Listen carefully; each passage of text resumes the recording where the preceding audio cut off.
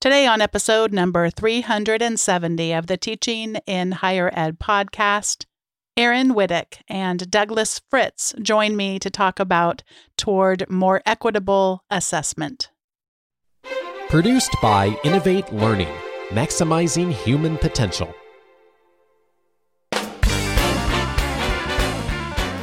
Welcome to this episode of Teaching in Higher Ed. I'm Bonnie Stachowiak, and this is the space where we explore the art and science of being more effective at facilitating learning. We also share ways to improve our productivity approaches so we can have more peace in our lives and be even more present for our students.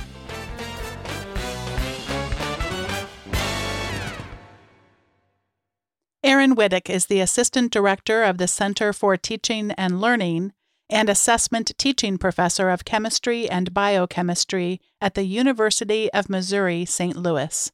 Aaron has been awarded several teaching awards during her 13-year career teaching general chemistry, organic chemistry, and chemistry and society classes at a range of institutions.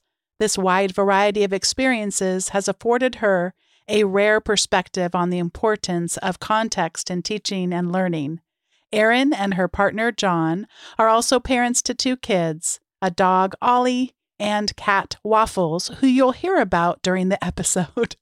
Douglas Fritz is a rising M1, MD, PhD student interested in the intersection of infectious disease, medicine, and climate change. He has both immensely benefited from and been frustrated by STEM education for over 17 years. He has spent his bridge years between undergrad and medical school as a curious student, educator, and scientist as a Fulbright scholar in North Macedonia and a postbac at the NIH.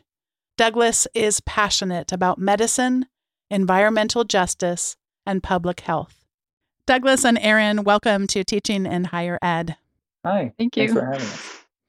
I know we all have these gifts that we really treasure, and I've shared about on a past episode number 208, quite relevant of a number, about a special keychain gift that a former student gave to me. And every time I look at that keychain, it reminds me of how I got into teaching and just how that's been such a part of my life since a very early age.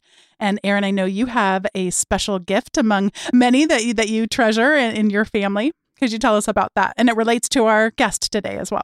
Yes, our other guest, Douglas, made me this really nice laser cut plaque that I have up in my kitchen that I look at every day when I feed my cat. And it's called the Wittek House of Waffles because my cat's name is Waffles. And there's a whole story behind the Douglas's affinity to waffles as well. So I don't know if he wants to tell a little bit about that background too. Tell us about waffles, Douglas. Yeah, so I don't know. For some reason, waffles has really been a theme throughout my life. I got into a really interesting debate with a friend in high school about whether or not waffles were better than pancakes. And that turned into a speech that I gave at my high school graduation. And since then, waffles have just started kind of popping up in various different areas. And so when Erin announced that she had a cat named Waffles, I knew there was a great opportunity for me to use the laser cutter in the library and then also to kind of blend my appreciation for waffles into something for her, to thank her for being a fantastic mentor throughout my college career. I totally love it. Although I feel like I should have warned the two of you, if we're going to talk about such controversial topics like pancakes versus waffles, we have to work our way into that and have a time for people to really unpack something that's controversial. I'm glad my kids are in the other room and can't hear us talking because this would, I could see there being quite the debate around that. And I'm going to get all kinds of emails from people that are going to have their own things to say about that too. In all seriousness, Douglas, what is something that you treasure the way that Aaron and I treasure our invaluable gifts? Yeah. So, for me, I have just a box. It's kind of like a fancy box that a friend made me a couple of years ago. And then I now put letters in it from different folks, some from teachers, some from friends. When I was traveling around the world, people would send me mail, which was really great. And so having that box of letters with me is good to kind of open that every once in a while and just appreciate how loved I am and how many great friends and colleagues I have. And so it keeps me grounded. I love that. And just thinking about the power of a letter. When I was little and I'd go off to summer camp, they'd have us write letters to ourselves and then they would mail them back to us. And so I did a version of that with our faculty a couple years back for the new faculty experience, for them to write letters to themselves of what their aspirations were about what kind of teachers they wanted to be, and then mailed it off. But what you're talking about, Douglas, is a way we can do this without as much orchestration, that it can be more a prescription of hope and a reminder of, like you said, being loved anytime that you need it, if you've got a box like that there. So that's something that we always recommend that people do. Just when you get discouraged, you're not feeling particularly loved, there's your source to just remind you of that. So thank you for sharing that with us. So, Aaron, I would like to hear from you about first impressions, and specifically your first impressions of Douglas. And then I suppose, Douglas, we could probably ask you the same thing, but talk a little bit about first impressions, what you think about them in general, and then how that interaction with Douglas early on was for you. Yeah, I think first impressions, I mean, especially with students, are extremely important, and in particular in large classes, because sometimes that might be the only interaction you have with a student. And so my interaction with Douglas was eye-opening for me, because I'm teaching. I'm a non-tenure track professor, female, teaching chemistry generally, in this case, organic chemistry. And when I was co-teaching with a tenure track male professor, he was teaching first in our sequence. We were going to split up the class, and I was going to teach second. And so I felt like students were going to see me as kind of his little helper, not his equal in any way. And so I was really, really taking that to heart and kind of thinking about that on a regular basis. And so I was walking to class, and Douglas came up beside me and said, "Oh, Dr. Wittek, I really love your shoes." And I just said, "I'm more than my shoes." And then I immediately felt awful. And I was worried that I'd already ruined that relationship, because I was really putting on Douglas my insecurities. So that's really made me rethink first impressions, especially with students. Oh, I just love that. And Douglas, do you have a story about your first impression, or not maybe of this class, of your discipline, or anything that comes to mind in terms of first impressions and how wrong we can be sometimes with them? And yeah, I mean, I think Dr. Wittek's, Aaron's first impression was, it caught me off guard, but I was trying to be really cognizant of that at the same time too. So when she said, "I'm more than my shoes," I immediately was just like, "Oh, shucks, like that's right. Like, why did I start with that?" Like, she's teaching an organic chemistry class. This is one of the hardest classes, and the two professors who are teaching it have already demonstrated that it's going to be like amazing, and they understand the sort of struggle that it's going to be. And so it seemed like she had demonstrated that this class, created a safe space that was super welcoming. And I had kind of like cut all the way through all of that and said like, shoes are what I want to talk about today. And so I felt equally as bad after that conversation as well too. Oh yeah. And then what happened next? I mean, I think one of the things, I guess, Aaron, that you said is that we don't have to stay there. I always think of this in terms of whether it's microaggressions or anything that might come up if it's something that happens in a class even that you didn't do, but students, you're not happy with the exchange. And I walk around, for years just reminiscing about how terrible that was. I always try to remind myself, and any extent I could remind other people, like, we're not done then, right? I mean, we can have a terrible interaction, and yet here we are with Aaron inviting you to be on a podcast. So clearly, like, your relationship didn't stay there. How did you get past that? What happened next? I think we just both, realized that was, not the impression we wanted to have on each other. At least that's what I think. And we continued to, build that relationship and move forward. So I don't think I apologized. Did I, Douglas? I don't think we apologized to each other necessarily, but I think we both realized kind of the fault in our ways and started over again. Yeah, I think we just kept moving, because the thing that tied us together was that we were both in the same sort of class, and you were still my professor. So regardless of, so he had to be nice to me. Yeah, I had to be nice to you, right? So yeah. Well, you're on a podcast now, so you could, now could be the time. No, I'm kidding. I'm kidding. So we know with first impressions that how easy it is to miscommunicate. And Erin, you already identified just anytime we're always doing it. We're always projecting things onto people that may or may not be accurate. And so just our awareness of that. And then the importance of just recognizing it doesn't have to end there, that we can return from these things and perhaps even have even stronger relationships because of the trust that you build as you work back through those kinds of things. And I think there's so many parallels between the kind of trust that is needed in human relationships and the kind of trust that is needed with assessment.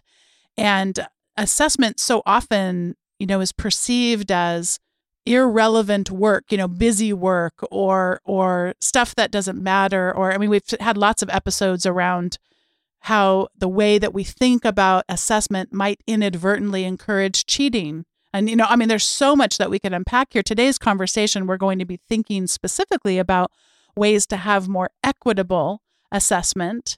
And I think it would be helpful if we start just, Douglas, hearing from you. How have you experienced assessment in general as a pre-med student? Yeah. So, assessment is a real big part of being a pre-med student.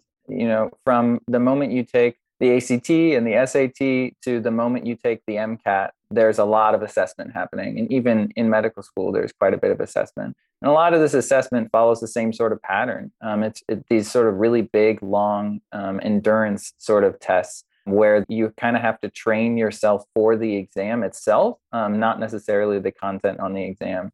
The MCAT is seen as a marathon that you train up to, and just because it is 7 hours long.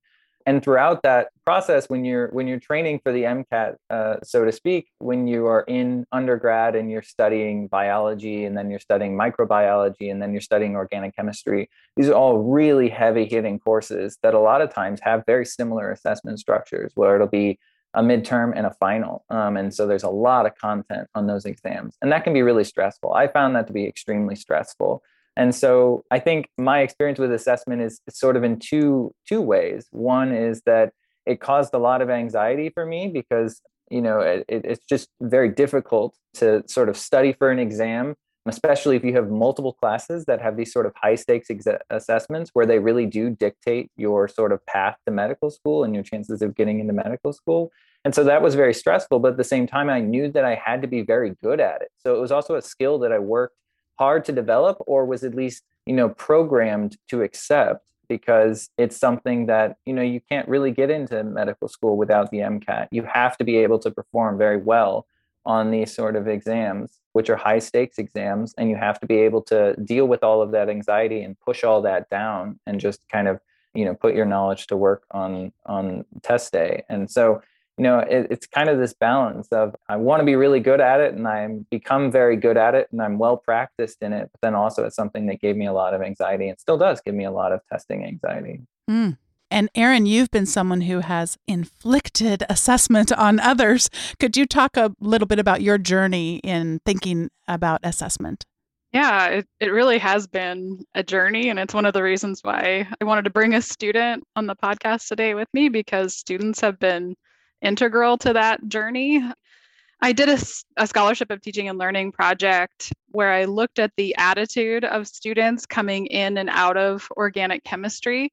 And what I saw was that there wasn't really a huge change, which was really disheartening for me because I had put a lot into the class in terms of building relationships. So I was really influenced by Peter Felton and his work around relationship-rich education.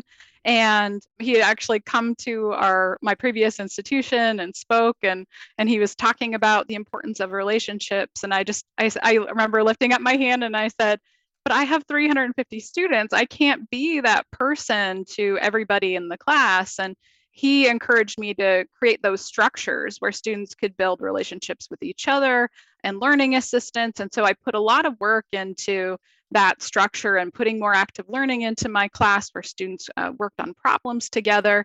And so I was kind of demoralized that students didn't come out of the class with a better attitude towards chemistry.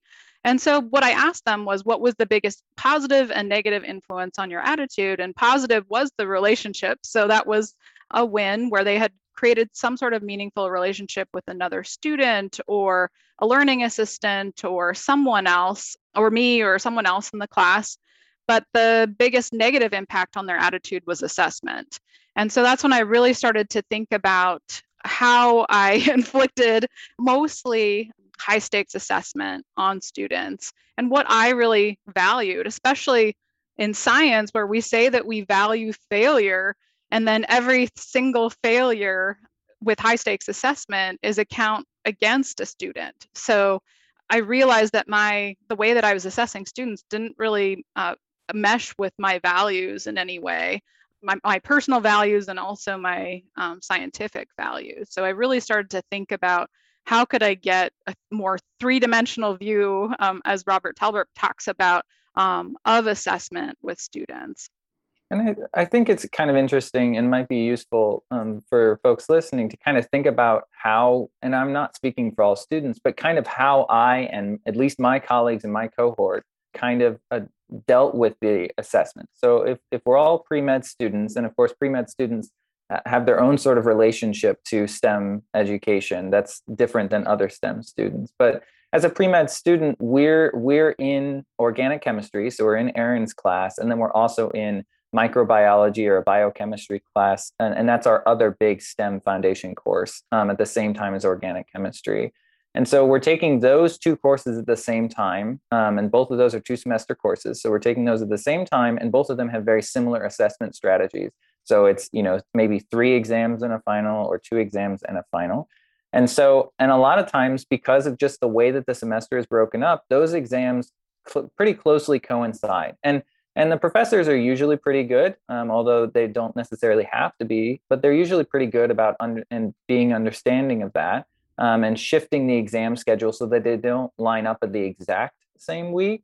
But a lot of times they're, around the weekend from each other. So you might have a Thursday exam and then a Tuesday exam sort of thing. And that's still a really stressful space to be in, because you go through this period where you're basically, as a student, you're kind of just cramming all of the material. And then you do what I call like a pump and dump strategy, where you're cramming all the material into your brain, and then you try and lose it as fast as possible so you can cram other material in. And of course, your stress levels sort of are periodic as well, because there's these periods where you have a weekend or a 2-week period where you have 2 back-to-back really stressful exams that account for 25% of your grade for, this particular year, or 25% of your GPA for this particular year. And so your stress levels spike then, and then you kind of have this sort of, like this withdrawal where there's not a lot to do afterwards. And it's really hard when you're going through this sort of periodic stress to continue learning and continue moving forward, because every exam seems like you've reached the summit, and now there should be some sort of moment where you get to kind of take a step back and recalibrate, and you really don't have that time, because on Tuesday you have the next exam in a different course. I love this pump and dump strategy. This is just priceless. And you just described to me, so Douglas, if we ever get the great privilege of being able to be around one another, and if we were to play games, I'd like to let you know how to win. I mean, I'm actually maybe not, but for me, I had pump and dump. I didn't know what it was called, but I had that with geography. So I think I've earned an A on every test. I mean, it's been years since I ever took one, but I can recall very vividly taking tests on geography and literally standing outside the classroom and being like, okay, got it, go in, and literally dumping it all out. And I mean, it's embarrassing how bad I am at it now. I mean, if people actually knew how bad I was, I think I would lose all respect from a great number of people. So that, because I think so many times professors want to do the right thing. And so they're thinking but I have to prepare these people for these high stake tests. I'm not doing them justice if I don't get them ready. I'm actually failing them if I don't toughen them up, I guess. So we have to kind of break this down of I can't say that, for example, to one extreme, Douglas, I can't say then, I guess, if I don't want to do the pump and dump, then I should just never give tests. Well, then you're not preparing them for the actual high-stake test that is how you get into medical school. So we can't give it all up together.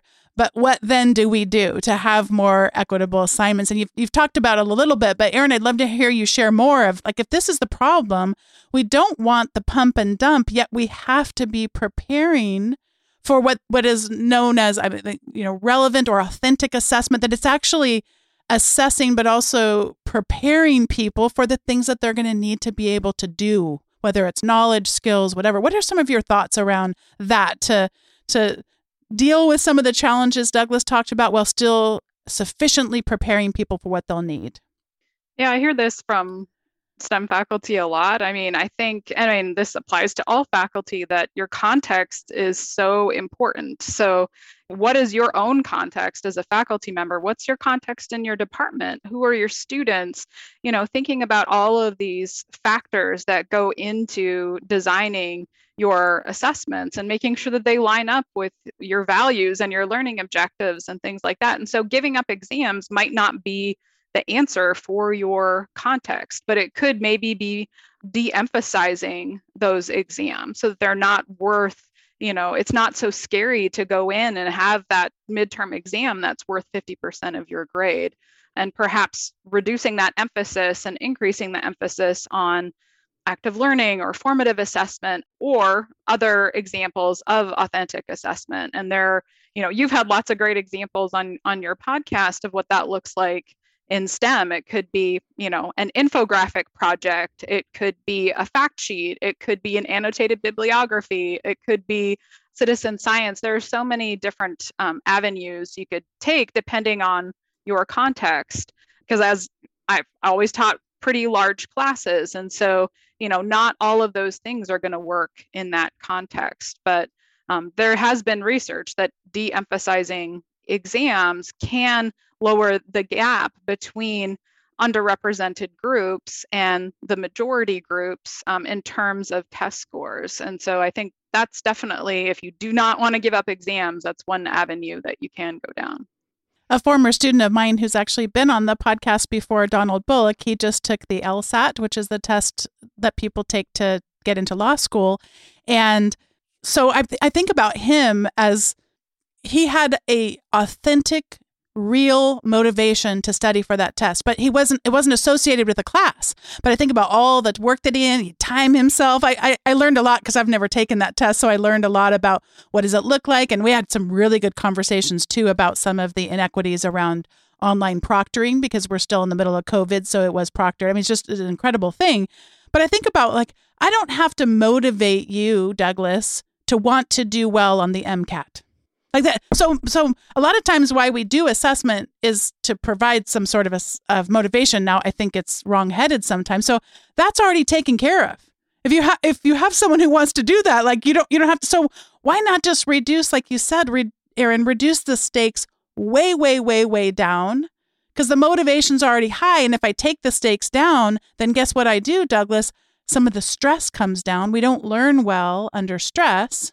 So then I can actually be equipping someone for the thing that they really want to be able to do without hindering them due to the stress of the high stakes stuff. So yeah, if we can have more small stakes stuff, and you gave a lot of examples, Erin, of other ways that I can still be building this body of knowledge that is going to prepare me. And the benefits of doing things like what Erin talked about, infographics, annotated bibliography, et cetera, is that not only am I doing that for this body of knowledge, but I'm also learning how to do that for myself in other contexts. So in the case of Donald, he was in, my class, and we talk a lot about retrieval practice. So he's able to do that with the LSAT, even though I'm not teaching him the LSAT, which is good because I wouldn't be a lot of help to him that way. So yeah, that's really wonderful. Now, earlier, Erin, you had talked about the 3-dimensional view from Robert Talbert. Would you speak a little bit? He's been on the show many times before, but he hasn't spoke about that. And I'll link to an article or articles for them to learn more. But would you just give a little bit of an overview of that from Robert Talbert, and then people can click the show notes to find out more? Yeah, and I think those 3 dimensions might be different for, depending on your context, but he talked about basic skill, he teaches calculus. So basic skill mastery, applications of basic skills, and engagement. And so he talked about building kind of an assessment package that is going to assess students in those 3 dimensions. But I think something else that's really important that he mentions is that he talks about having the smallest set of assessments that give that information to the student and to the faculty member about the learning along those three dimensions. Because I think, as we've seen in this last year, sometimes we kind of go that direction of over assessing and not necessarily being transparent about why we're assessing. So I think he says a lot in that blog post about that transparency, those different ways of assessing students, but having that smallest set of assessments to provide that information. Yeah, and I think one thing to kind of think about when we talk about changing assessment strategies is I think it's important to consider that the students might be resistant to changing assessment strategies just because of the way that we've all kind of been naturalized and programmed.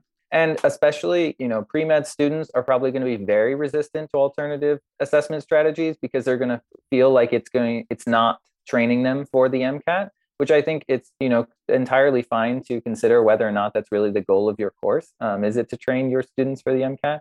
I think most of us would say no, but the students kind of want that. And the students, and myself, certainly, we all figure out how to game the exam and we sort of learn the exam. And when I say game the exam, I don't mean in a disingenuous way. I just mean we have to be efficient with our time because there is a lot of high stakes, like the stakes are extremely high across the board. So we have to be super efficient with our time. And, a multiple choice exam where I get 4 wrong answers and 1 right answer might allow me to be more efficient with my studying practices and more efficient with, using my heuristics and my sort of pattern recognition to get the highest yield on that exam than some sort of assignment or some sort of assessment strategy that's going to require more time, or it's going to require more effort, or it's going to require a sort of different way of thinking that I'm not super used to and I'm not as comfortable with. So, I think even now I might have, if someone would have come to me and said, we're thinking about changing the assessment strategy and there's multiple choice, and then there's also annotated bibliographies that you could do. Which one do you want? I might have chosen multiple choice just because it's what I know and what I've been trained to be good or bad at, but it's at least something that I'm familiar with. And because high stakes assessment creates such a risk adverse environment where there is no room to fail, I might be unwilling to entertain the possibility that I would be better off with a different assessment strategy because there's no risk in what I know, but there's a lot of risk in trying something new. Oh, I love that. You just said so much there. I'm still recalling a situation early in my teaching when I had a teaching assistant and I wasn't going to be able to be there on a Friday. So this is a Monday, Wednesday, Friday. I think it was an 8 a.m. class or something like that. And I'm trying to figure out, could I get a guest speaker to come in to cover that Friday? What would that look like? And I'm just really putting a lot of pressure on myself because it's hard since I was early in my teaching, I so vividly remembered not understanding the culture and all the mistakes I had made because I just didn't understand who it was I was going to be working with and everything. So I thought, how do I get someone familiar enough with college students and these specific college students, their names and all that? How am I going to take roll? Maybe the TA could do it, all that stuff. And then my TA says, I'm going to need you to go back with me in time. I'm going to need you to remember what it was like to be in college and to have an 8 a.m. class on a Friday.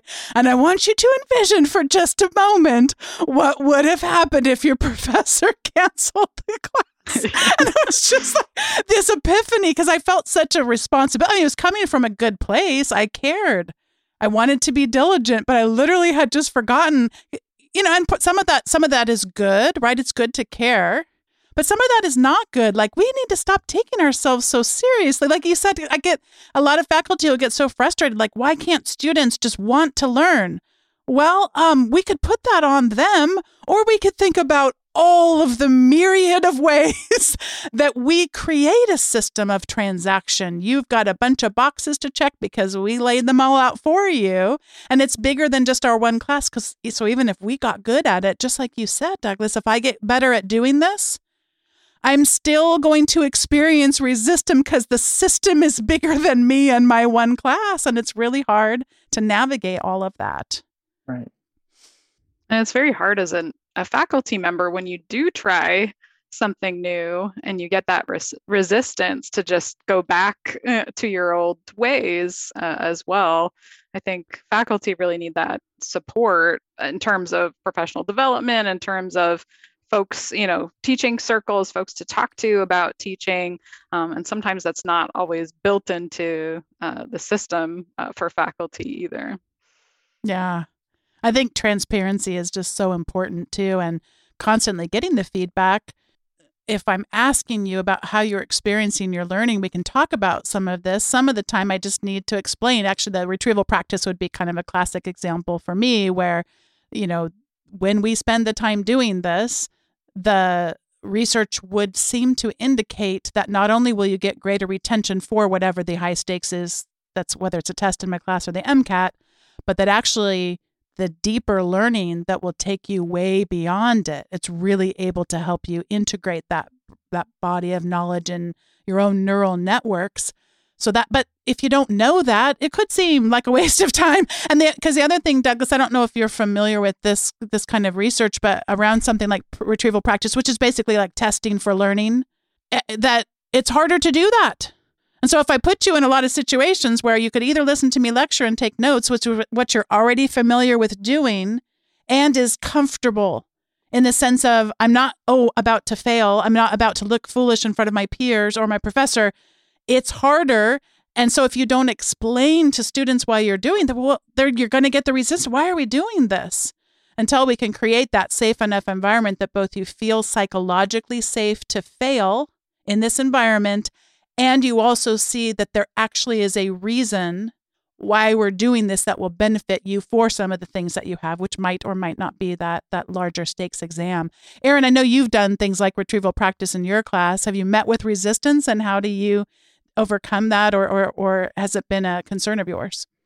I've just tried to be extreme, like you said, like Marianne Winklevoss's work on transparency in teaching and learning has been really influential for me, and working with faculty too, because I think it really resonates with everyone when you talk about, why are you doing this thing in your class? And faculty will to always be able to tell you because they are very intentional about everything they do in their class, but sometimes they don't communicate that to their students. And so, really getting into that. And sometimes it feels really repetitive to be constantly saying, this is why we're doing this, but that repetition is really important too. So even if it's, the 10th time you've done that retrieval practice assignment or brain dump or anything like that, I would always kind of preface that with, this is the reason why we're doing this. And I've definitely seen since that point, students that talk about, like you said, with your own student, that use this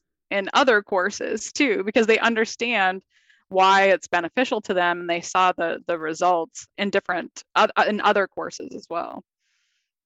Before we get to the recommendation segment, I just wanted to cover one other area, and there's so much more we could talk about, but just I mentioned the importance of having a psychologically safe environment to fail in. You talked about that earlier in terms of the importance of failure in STEM fields. I mean, I had Anissa Ramirez on. She's like, it's not failure, it's data. I'm not quoting her directly or as well as she said it, but that's really stuck with me all of this time since I first had the opportunity to speak with her. But yet, like you said, we don't do that enough in our teaching or in our learning. And Erin, you've got some insight on this around your own mistake example that you made and what it kind of taught you about the importance of incorporating that. Would you share a little bit about the importance of us admitting our mistakes and being willing to sort of have them in a very public way? Yeah, that was another story that related to Douglas as well. It was near the end of second semester organics. So it's been a very long year, and we were going over examples of the American Chemical Society's exam, and I made an error, and Douglas pointed it out, in front of the large class. And it's taken me a long time though to get to this point where I'm just like, yeah, that is a mistake.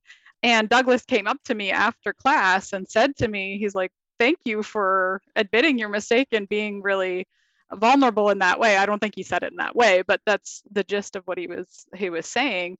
And I realized that, a lot of STEM faculty, especially depending on your positionality, as a woman in STEM, I, go into class and I feel like I can't make a mistake because then, students might not think the same way as me as in terms of my level of intelligence and things like that in class. But I've just kind of given that up at this point. But I also realized that some folks, they don't have that same privilege in terms of making mistakes in front of the class too. So that's taken me a long time to get there, but I think it's important to show that we can fail openly and show students our mistakes. Douglas, do you remember when that happened? Yeah. So, I mean, I think just, it's just spoke to me the idea that it was a safe enough space that even the professor could kind of acknowledge that this is hard. And I think that's really what it wasn't so much that there was an acknowledgement of an error. It was more an acknowledgement that this is hard. That's at least what I needed to hear. And I think that's what a lot of students need to hear, especially when we're talking about organic chemistry, which is kind of like wrapped in all of this lore about being a really problematic and hard class. And so having the professor kind of acknowledge that this is hard and this is not something, sometimes our pattern recognition sort of fails us. And so we need to sort of go back and look more critically at things, and mistakes are going to happen, I think really spoke volumes to me. And I'm sure it spoke volumes to the other students as well about just that sort of empathy and that sort of response from a professor. Yeah. Did you talk to anyone else in the class about it, Douglas, or was it just not a big thing? Like, oh, that was interesting that happened. Did it evoke any conversations outside? No, I think it was totally in line with what we expected from Erin. So like, I think if she would not have acknowledged it, then it would have been a completely different thing. But all of us knew that was exactly what the correct response was, and that was the human response, and that's the response that was caring and loving. And so I don't think it was surprising to any of us. But I also think that we recognized how much courage that took as well. And so I wanted to just, thank her for that as well, and for acknowledging that this is difficult. Yeah. And I think I'm empathizing so much with you, Erin. And I think we're in a very different context because I'm imagining my classes of like 20 students. How many students were in the room when this happened? Probably 300 or so students, I think. That's very hard for me to imagine. I love this. Thank you for this example. Before we get to the recommendations segment, I wanted to spend just a few minutes sharing about today's sponsor, and that is SaneBox. All of us get so much email. It doesn't stop no matter the time of year. And most of it doesn't need to be read, especially not read in the moment right when it comes in, which can interrupt our day. And what SaneBox does is it's a smart algorithm to sort our email into, yes, we do need to pay attention to this right now, and the stuff that could wait until later. In fact, one of the things SaneBox does is create a folder called Sane Later that automatically sends emails over that are less likely to need our attention. It is very easy to retrain SaneBox if it doesn't get it right and it puts it somewhere it shouldn't. You can just drag an email from your inbox into the Sane Later or other folders, or vice versa. But I've actually found I can hardly ever remember a time when I had to retrain it because it's just that good at knowing. And so if you'd like to have a better way of managing your email, I can think of no other way to get started than SaneBox for what it can do. And if you head over to sanebox.com/TI as in teaching in, HE as in higher education, TIHE, sanebox.com/TIHE, then you'll be able to get a $25 credit toward a SaneBox subscription and also get a free trial so you can see if it works as well for you as it does for me and for Dave as well. So you can also find out on that page a little bit more about how SaneBox works and what's going to happen. I'm only skimming the surface, by the way. There are all kinds of things that it does. It's really easy to get started with, but there are lots of features that I benefit from that help save time and also have a little bit less of a workload in terms of managing my email. So again, thanks to SaneBox for sponsoring today's episode. All right, this is the time in the show where we each get to give our recommendations. And I have sort of a general recommendation, and then I'll make it a little bit more specific. So my general recommendation is for us all to find a way to go camping. And that might seem kind of weird in the sense of like, isn't that kind of easy to do? All you need is a tent and etc.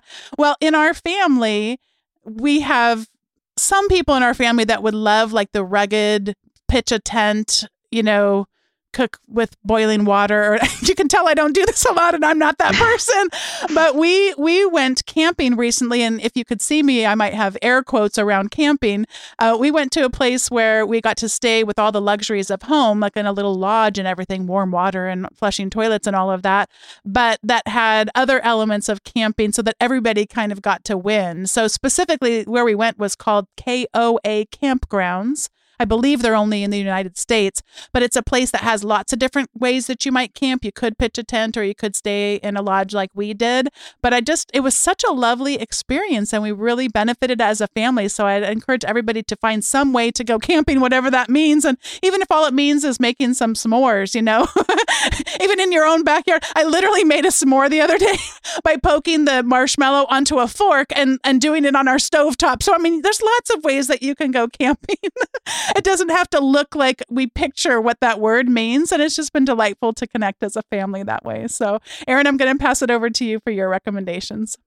Sure. I'll second the camping. I grew up camping, and actually I grew up in rural Canada. So even in 7th grade, I took what's called Hunter's Ed. So we learned how to go and build a lean-to and survive in the wilderness. And the 8th grade was Fisher's Ed. So and then 9th grade was conservation. I don't know why that was last, but so I'll definitely second that recommendation.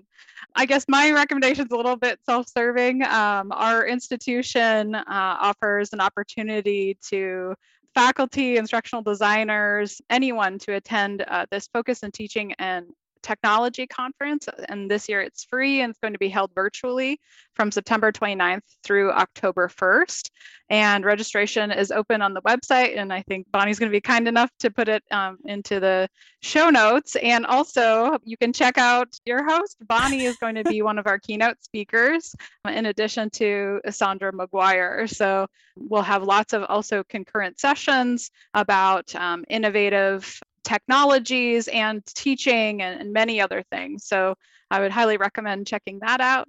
And then my other recommendation is one that I've already kind of touched on, which is the Transparent Design in Higher Education and Leadership book by Mary Ann Winklemas and colleagues. I think it's a really great way to kind of rethink your assessments, but also even how you approach meetings and lots of other things. So those are my two.